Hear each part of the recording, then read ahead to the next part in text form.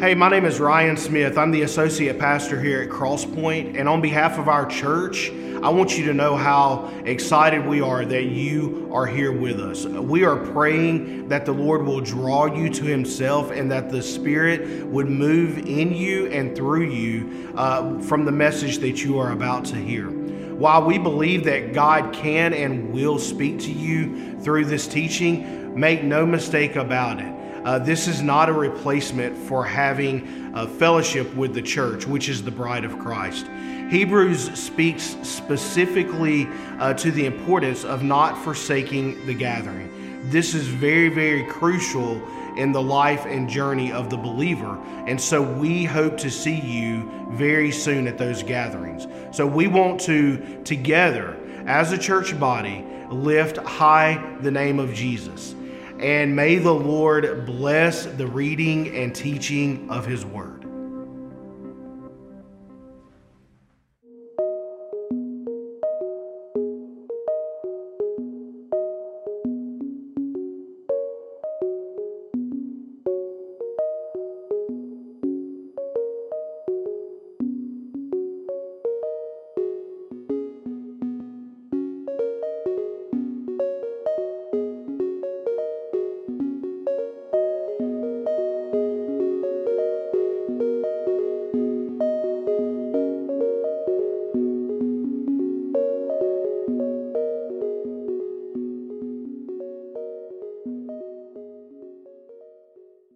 Well, it's good to be with you, and I'm thankful to Justin for letting me have a few minutes to share with you this morning, launching a new series. And so we're gonna take a shift as a church, and it's a little bit.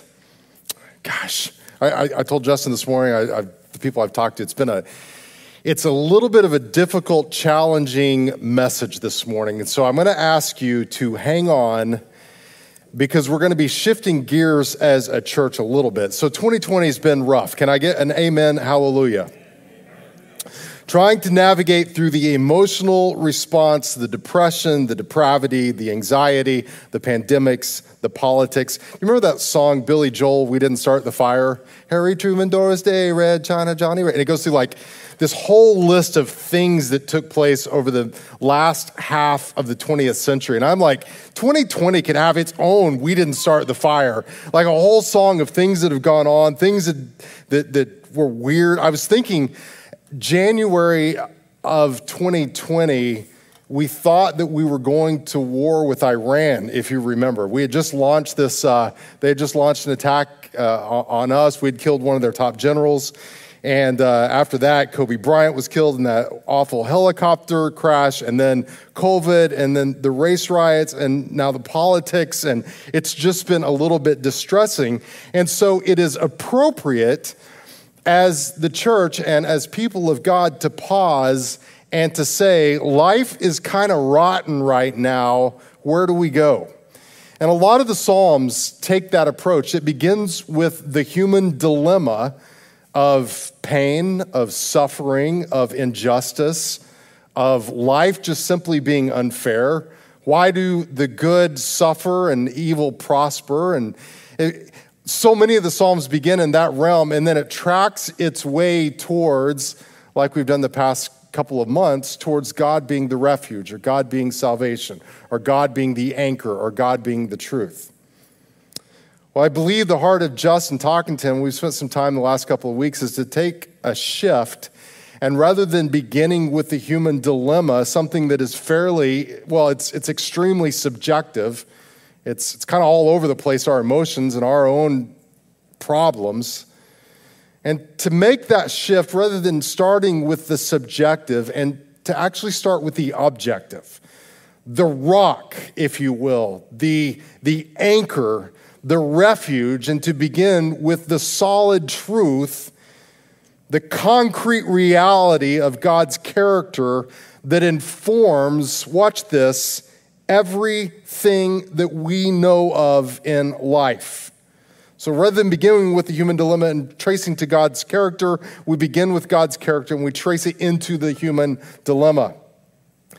And we're going through what he introduced last week, and maybe the last couple of weeks, as something that was birthed through the Reformation, known as the five solas. Sola fide, it is only by faith. Sola gratia, that it is only by grace.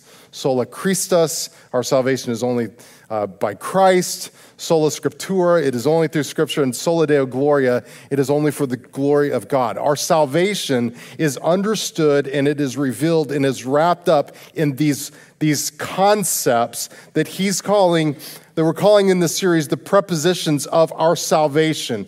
How salvation unfolds and we understand and we live in it. And so I'm beginning with what I think is the anchor for the rest of the messages, and that is the foundational work of Scripture. That our salvation can be understood only through Scripture.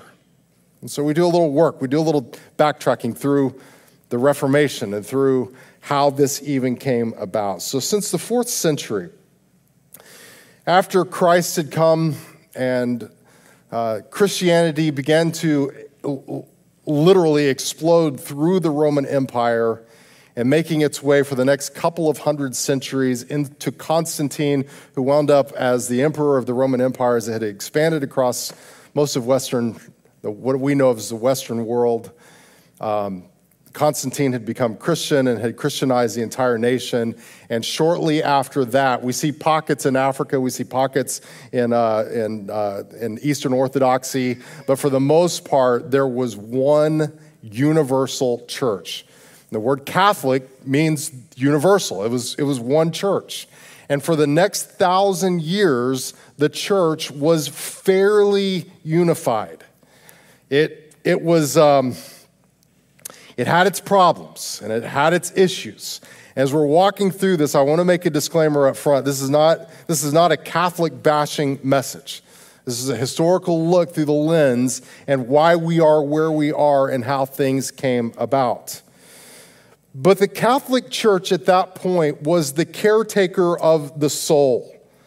It was all consolidated there in Rome, and it had its fingers in every aspect of life, and the parish priests were involved in the major events, the baptisms, the marriages, the last rites, education, social events. The Catholic Church owned up to 1/3 of all of the land across Europe, and the Pope claimed authority over all kinds of Europe.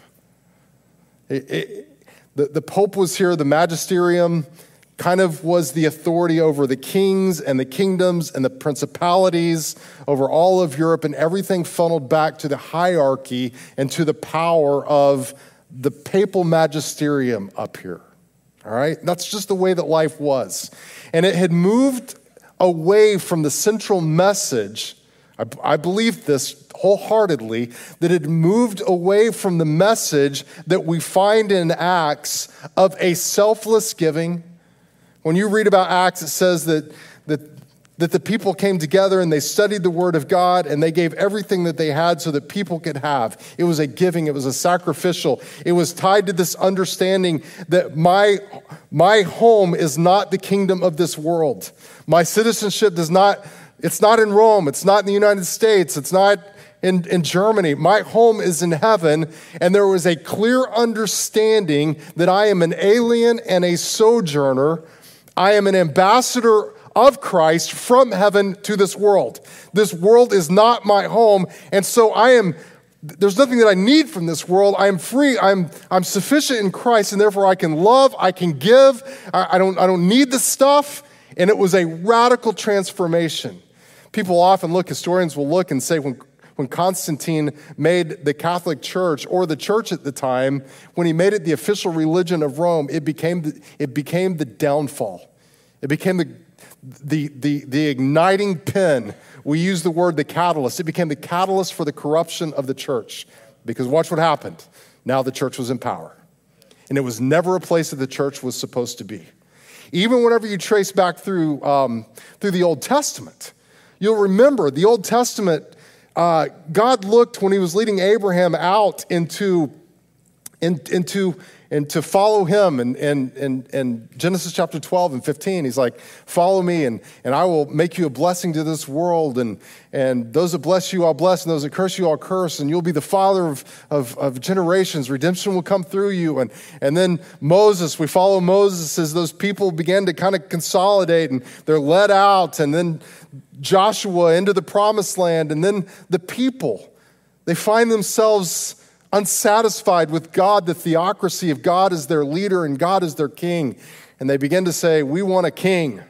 We want someone like everyone else. And the world and the nation of Israel, who was supposed to be the redemptive tool, the redemptive people through which Christ and the message of hope and salvation would come. They're like, we want to be like the world. And they begin to sway more and more like this. And the same thing happened in Rome some 1800 years ago. We want to be like the world. We want the power. And everything began to focus then, and the power and the authority rested in Rome. And it had moved from Jerusalem and the cross and the living word inside of the heart of people. And they got mixed up in power and politics. Let me shoot a warning across the bow right now. We're actually going to hit on this in just a minute. But don't let your Christianity get so tied up in politics that it defines who you are. We'll come back to that in just a second, I promise. So 1500 rolls around, and it's kind of a mess. It's a real mess. And there's a little law student by the name of Martin Luther. And he's studying law, and he really doesn't like it, but he's doing it. He's a smart guy. He's well-studied, and the story is that he walks out and he's struck by lightning and he calls out, St. Anne, help me, St. Anne, help me. And it's one of these, I found God in the foxhole of war. And so he's like, if you'll just save me, then I'll give you whatever. And so sure enough, he does. He drops out of law school and he goes and he becomes a monk in the Catholic Church. He's like, I'm going to give my life to the service of God. And there he is, and he begins to study, he begins to read, but he was a troubled soul. He was a troubled man. Internally, there was all of this dialogue that was constantly going on with him that he never felt right. He never felt like things were right. And he was sent to Rome. And when he got to Rome, he was so consumed with the immorality that he saw with prostitutions and the abuse of power and just all of the immorality that had just saturated Rome. And he just begins to have this unquenchable desire to confess. He wanted to confess the sins of Rome, and more importantly, he just wants to confess his own sins. And so he goes and finds a priest, and he begins confessing. And he's one of these that's just like, I'm going to confess of everything that I've ever done. And by the time he got to the bottom, it's like, and this, and this, and this. And then he comes back the next day and he just goes through the same cycle of confession. And he comes back the next day and he goes through the same cycle of confession.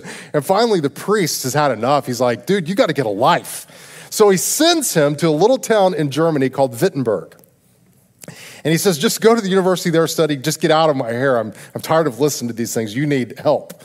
And so Martin Luther would go in and he began to study Scripture. And as he's studying through the book of Romans, he comes across the verse that says, and the just shall live by faith. And you talk about a light bulb going off. He's like, the just shall live by faith. And he began to unpack it. It's like it's our salvation, our being justified is by faith. Our being made right with God has nothing to do with prayers or fasting or vigils or pilgrimages or relics or giving to the poor or the alms or indulgences or any of that. It's simply by faith. About that time, a little friar by the name of Tetzel comes walking through and collecting indulgences from the people. An indulgence basically says, give me some money and I'll give you one of those Monopoly cards that says get out of hell free cards. And so they were charging an exorbitant amount of money. Roughly a half of people's wages would go to these indulgences to the Catholic Church so that the church could buy more property, more land, become more and more powerful. Well, Martin Luther's like, I ain't giving you no money. As a matter of fact, you're absolutely wrong. You're wrong in 95 different ways. And so he writes out what are known as the 95 Theses. And he goes up to the doors of Wittenberg Castle and he nails them to them, and World War II, or World War Pre-1, it just gets messy really, really fast. And so he's written it and he's publicized it, and now all of a sudden it is a declaration of war. It's not just a theological disagreement or a doctrinal dispute. This is seen almost as an act of war because of the power of Rome. And so he's like, we're justified by faith. This is where the church is wrong. These are things that are awful. Well, fast forward a little bit. Just down the road from Wittenberg in a place called Mainz, Germany, Johann Gutenberg had developed the printing press, and as Martin Luther is beginning to say, I'm reading Scripture, and Scripture is coming alive, and what I see in life and what I see proclaimed in Scripture, the church and Scripture, we have parted ways. It was never Luther's intent to go and start a new movement. It was to reform what was broken. That's why it's called the Reformation. And so he's like, we've got to reform this thing. And so he's working diligently, but he sees this deep discrepancy.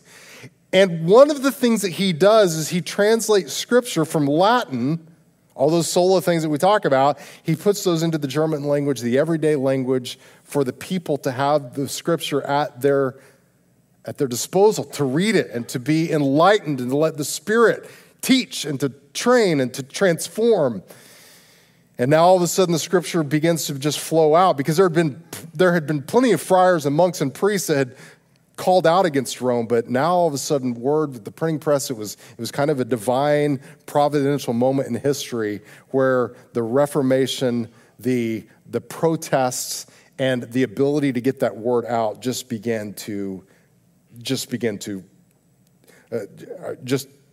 absolutely saturated the countryside. And so as this is going on, you begin to see these people, Zwingli and the Calvinists and the Anabaptists, the Anglicans and the Puritans and the Methodists and the Presbyterians and the Quakers and all of these splinters, they begin to read it for themselves, and they're like, well, this is what Scripture is saying. And this Protestant Reformation, this movement begins to take place.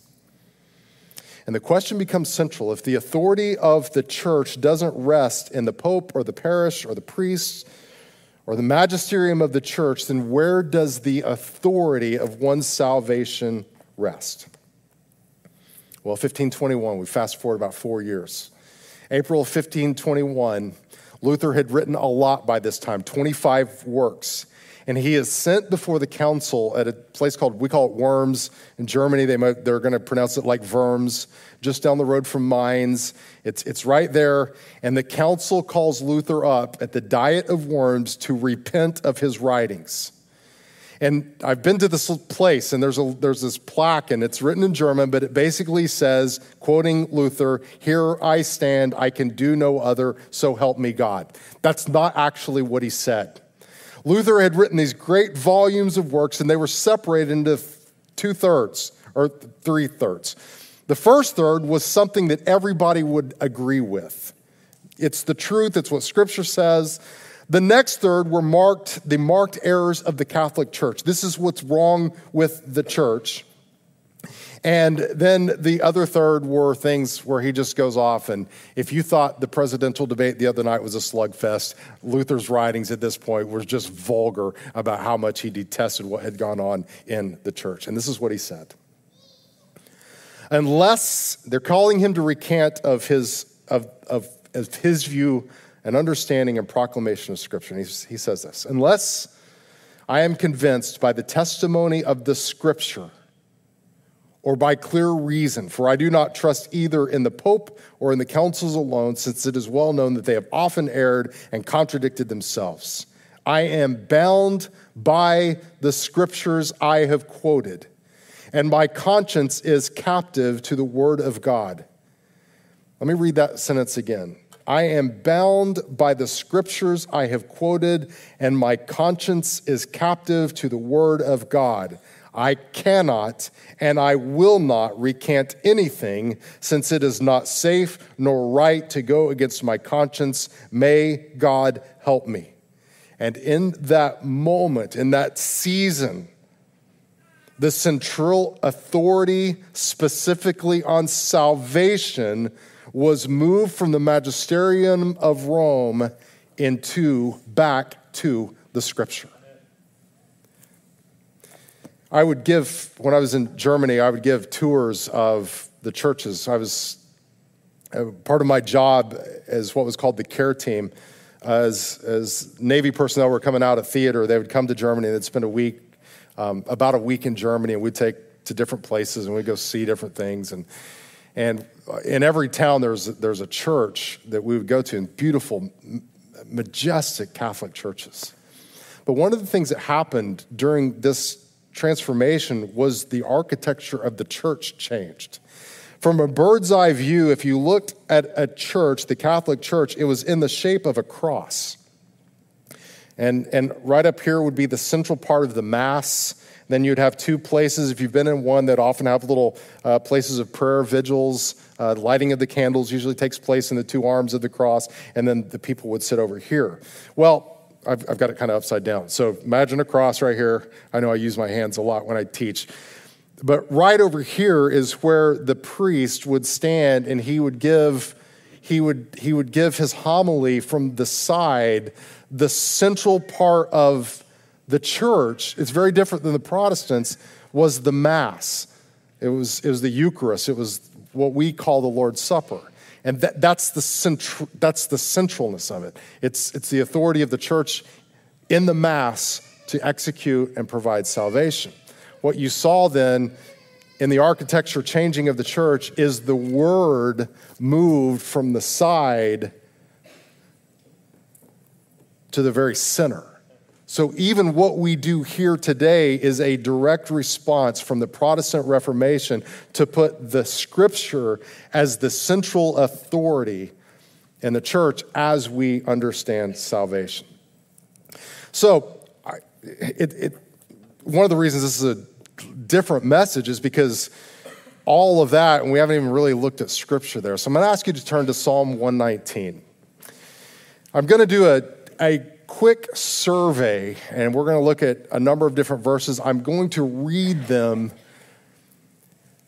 because I think it is so important today. Oh my gosh, it's so important today that we understand and we align ourselves, we root ourselves in the truth of Scripture. There is a fascinating documentary that's come out on Netflix called The Social Dilemma. And if you haven't watched it and you do social media, I would highly recommend that you watch it. It talks about how people have become the commodity of social media and these giants of whatever. And I'm not a conspiracy theorist or anything like that. But it's true that our social media creates these echo chambers for how we experience truth. And if I like Trump and I follow these things and I'm a Second Amendment guy, then they control some of the things that I see. And if I'm, pro-Biden and I'm, these different issues, then they're going to control what I see. And it's pitted against each other. Well, what's interesting is at the end of the documentary, you find the guy that's produced it. And by no means is he Christian. We don't know one way or the other. I assume that it's indifferent. But what he says is this: if we can't make our way back to truth, then there is no hope. There is no hope. That's the message today. That was the message that Luther was crawling out 500 years ago, is we've got to make our way back to truth. Psalm 119, beginning in verse 7, talks about the righteousness of Scripture. He says, I will praise you with an upright heart when I learn your righteous rules. Verse 62, at midnight I rise to praise you because of your righteous rules. I know, O Lord, that your rules are righteous and that in faithfulness you have afflicted me. Verse 106, I have sworn an oath and confirmed it to keep your righteous statutes, your righteous rules. He's talking about the law, the 5 books of Moses, the Pentateuch. 123, my eyes long for your salvation and for the fulfillment of your righteous promise. You have appointed your testimonies in verse 138. You have appointed your testimonies in righteousness and in all faithfulness. Verse 144, your testimonies are righteous forever. Give me understanding that I may live. Verse 160, the sum of your word is truth, and every one of your righteous rules, your statutes, your precepts, they endure forever. Verse 164, 7 times a day I praise you for your righteous rules. Verse 172, my tongue will sing of your word, for all of your commandments are right. So what the psalmist is saying is this, is that our understanding, our experience of right, of truth, of righteousness is rooted in this. Verse 42, then shall I have an answer for him who taunts me, for I trust in your word. Not only is it righteous, but it is also trustworthy. Verse 43, and take not the word of truth utterly out of my mouth, for my hope is in your rules. It's trustworthy, it's truthful. Verse 142, your righteousness is righteous forever, and your law is true. Verse 151, but you are near, O Lord, and all your commandments are true. Verse 160, the sum of your word is truth, and every one of your righteous rules endures forever. Verse 86, all of your commandments are sure, they're faithful. They persecute me with falsehood, so help me. They're unchangeable. Verse 89, forever, O Lord, your word is firmly fixed in heaven. Verse 152, long have I known from your testimonies that you have founded them forever. They're eternal. Verse 105, your word is a lamp to my feet and a light into my path. And what's established is that God's word is light, that Scripture is eternal, that Scripture is unchangeable, that Scripture is faithful, that it's truthful, that it's trustworthy, that it is righteous. When we think of the Reformation, the reforming of the church, not the intent to start a new one or anything like that, but to bring it back to the Scripture. Yes, there is tradition. Yes, was the magisterium. Yes, there was papal authority, but we got to bring all of that back. And it says that everything falls underneath the authority. The authority of Scripture is the ultimate in our understanding, our light into what is right, what is faithful, what is true. I've noticed so many people spend their life looking for some grand extra. They're looking for something outside of Scripture as this enlightenment. It's like, yeah, it's Scripture, but what else? I need something else. And the truth is that everything that we need to know about God and about life has been given to us in this word. I remember even back in 1999, I was praying through, I guess it was 2000, that Shauna and I were praying through whether we were supposed to come to Mississippi or not, right? So you're praying that. We were in South Carolina at a church that was growing, it was thriving, it was big, it was moving. We were doing student ministry and had multiple hundreds of kids coming at different campuses, and though it was challenging, it was a lot going on. So we began to pray, God, is this what we're supposed to be doing? How do you get that answer? Well, through circumstances, through people talking to us. Was the money going to be good enough? Well, we went to Scripture. And at that time, I was reading through 1st and 2nd Samuel, through the life of David, and I'm telling you, the Holy Spirit took those scriptures that were true, that were faithful, that were unchangeable, that were eternal, and they were a light unto my path. And he graciously and faithfully led us along the way. It's easy to look and to be critical and to say, well, it was Scripture. It was never supposed to be, this, or it was supposed to be that. But the truth is that we today even have our own, what I would call our modern magisterium. that we're a people of the book, right? It's Scripture first. It's the autonomy of the local church. It's sola scriptura. It is the Word of God alone. But the truth is that we have punted on the authority of Scripture, and we have bowed down to what I'm calling pastoral bias. Whatever you grew up with and whatever church and whatever your pastor was passionate about, the only Scripture that you know and the only Scripture that we're even in tune to is whatever our pastors were passionate about. I mean, I look back at my own 15 years as a senior pastor of a church, and there were things that I'd be reading and I'd be like, oh yeah, that's awesome. I don't really understand that. That's good. I'm going to teach on this. What? Money the church is supposed to give and tithe, and that's an actual commandment from God that we're supposed to do that? What about, like, I don't know, do we offend? Do we not offend? Well, we can't even pay our power bill. I don't know. Let's preach on, I don't know, let's do something. And it's in my own humanity, in my own sinfulness, in my own arrogance, in my own pride. I never intentionally did those things, but subconsciously, there were things that I was passionate about, and there were things that I was unsure about, and my own journey was woven into Scripture. And if your only interaction was whatever me or Justin or whoever stood behind this pulpit or the fancy pulpits that had like lots of dental molding and remembrance of me like tattooed across there, if that's your only interaction with Scripture, then we're no different than the people in the Middle Ages that just looked to Rome. It's like, what you got for me? It's not only pastoral bias, but it's also politics. Our passions or our politics become the starting point by which Scripture is held hostage to blue or red inclinations. I'm afraid that the American church identifies more with a political party than what Scripture says about them.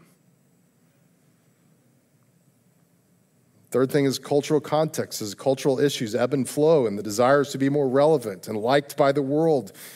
We hail certain passages and disdain others. And this is a matter of authority in our lives. This is God's authority in our lives. It is the playbook for life. It is the doctrine. It is the theology. It is the knowledge of God. It is the light of our lives, of how we're to live, how we're to interact. The Westminster Confession says it like this: the whole counsel of God concerning all things necessary for his own glory, for man's salvation, for faith, and for life, is either expressly set down in Scripture or by good and necessary consequence may be deduced from Scripture, unto which nothing at any times is to be added, whether by new revelations of the Spirit or traditions of man. When we talk about Scripture alone as the authority of our salvation, we're just talking about, and I was talking to Bo, I was like, I'm going to be talking a lot, and I'm not going to have very many points that we can kind of come down to, but here's a couple points. If you like writing down things, this is for you. This is for you writer-downer people. When we talk about the authority of salvation, the authority of Scripture and salvation, we're talking about three things. Number one is we're talking about authority. At the end of the Sermon on the Mount, Matthew chapter 5-7, where Jesus is speaking to the crowds, at the end of it, it says this one phrase: and the crowds were amazed because he spoke as one who had authority. All right? So when we think about authority, it's tied to that word author. The reason that I have authority is because I have penned it. The reason that Jesus spoke with authority on Matthew 5-7 about how we're to live is because he's the author of life, and it makes sense that as the author speaks, there is authority.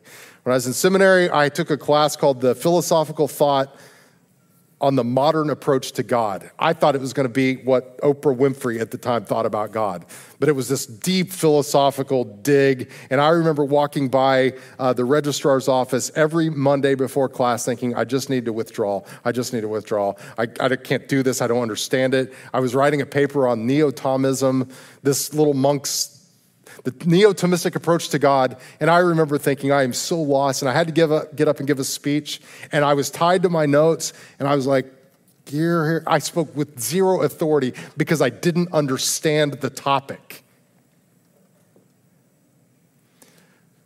The scripture is God's breathed, inspired word to humanity as the author of life, the authority of scripture specifically on salvation, but into all of the tenets of life.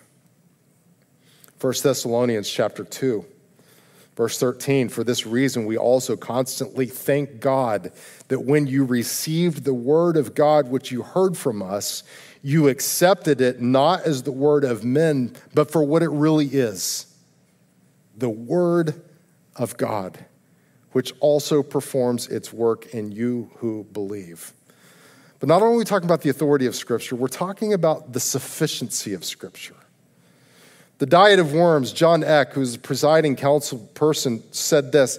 He said, listen, he's talking to Martin Luther, not everything has been clearly handed down in the sacred scriptures.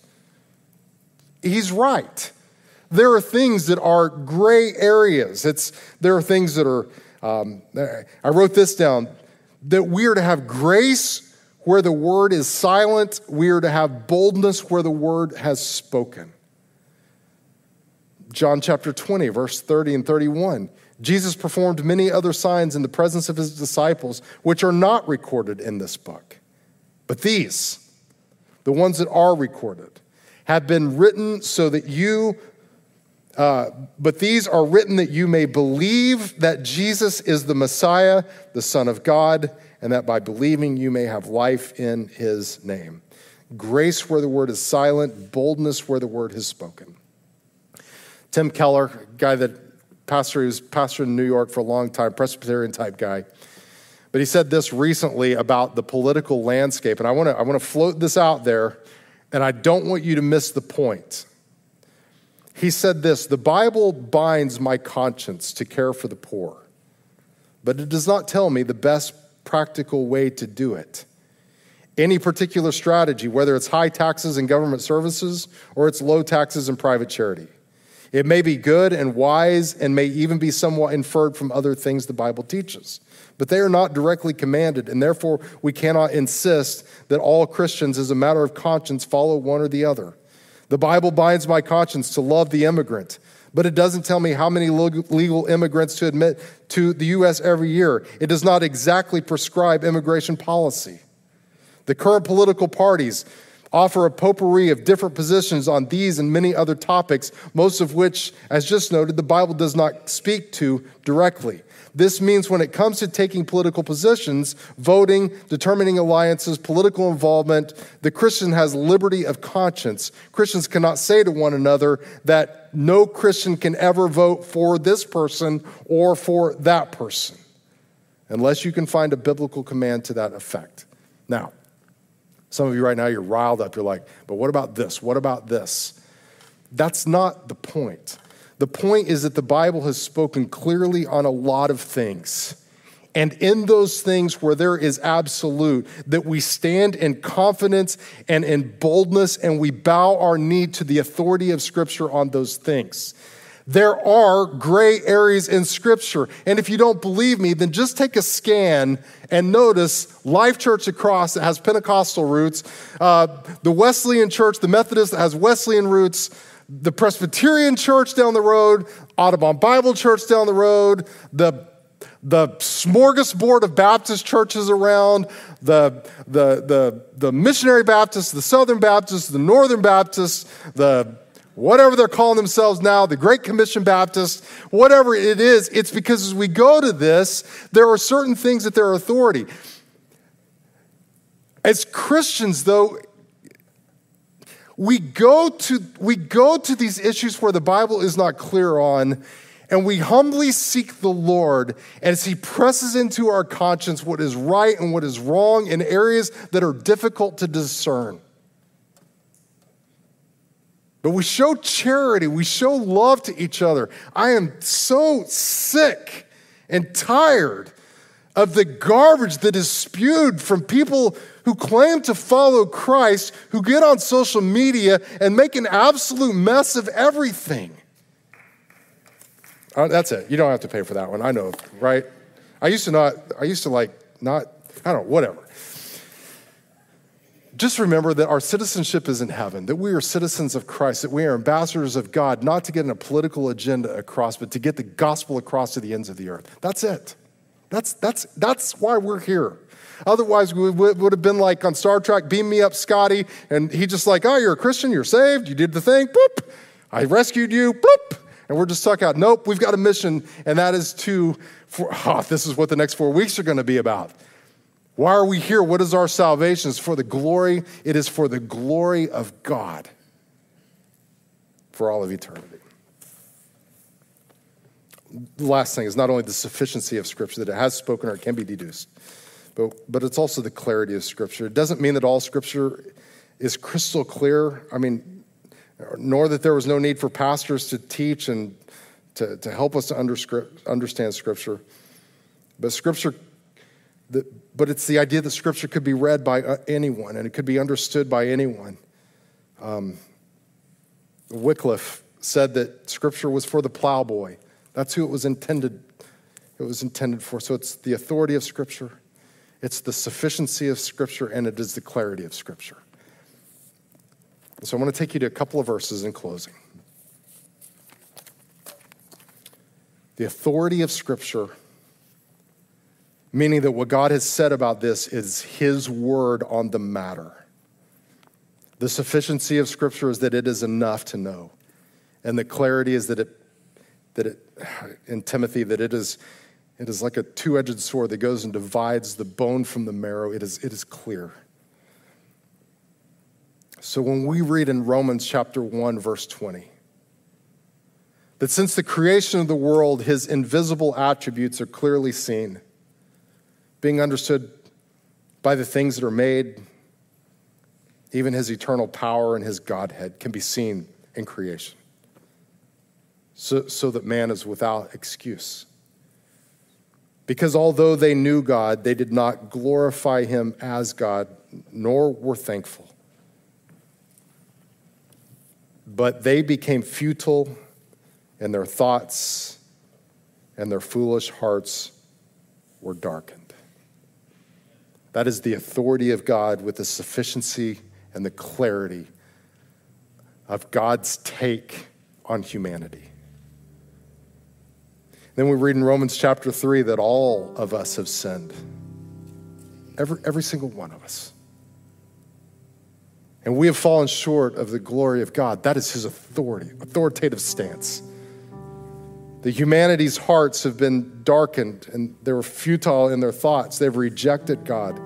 And all of us have sinned. And all of us fall short of the glory of God. That is clear. That is sufficient for our understanding. Then Romans chapter 5, verse 8.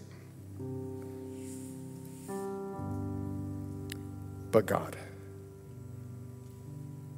God demonstrates His love towards us. Who is the us? Well, the sufficiency and the clarity of the authority of Scripture says the us are sinners who have fallen short of God's glory, whose hearts are darkened, whose minds are futile in our thoughts. But God demonstrates His unbelievable, radical love towards us, in that while we were still that sinners, Christ died for us. Then in Romans 6:23, and the wages, the penalty for those sins, the debt owed of sin is death. But the gift of God is eternal life in Christ Jesus our Lord. That's authoritative. That is sufficient. That is clear. In Romans 10, that if you confess with your mouth the Lord Jesus and believe in your heart that God has raised Him from the dead, you will be saved. That is authoritative. That is sufficient. That is clear. For with the heart one believes into righteousness, and with the mouth confession is made into salvation. That is authoritative. That is sufficient, and that is clear. In Romans 10:13, that whoever calls on the name of the Lord, you will be saved. That is authoritative. That is sufficient, and that is clear, from the plowboy to the king. Romans 11:36, for of Him and through Him and to him are all things, to whom be glory forever and forever and forever. Amen.